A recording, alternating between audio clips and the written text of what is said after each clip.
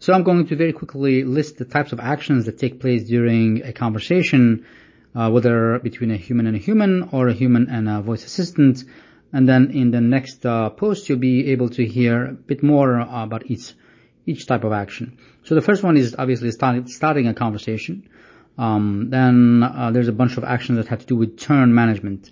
Offering a turn, that is, requesting a turn, ceding a turn, retaining a turn, and seizing a turn.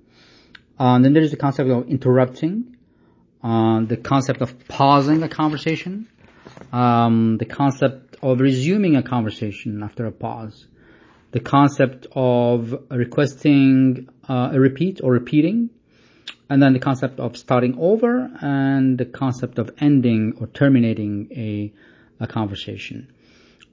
So you'll be able to hear a little bit more about each one of these. If you want to listen to a specific one, you can just say, tell me about, for example, repeating or repeat, or tell me about resuming or resume, and you'll get the post.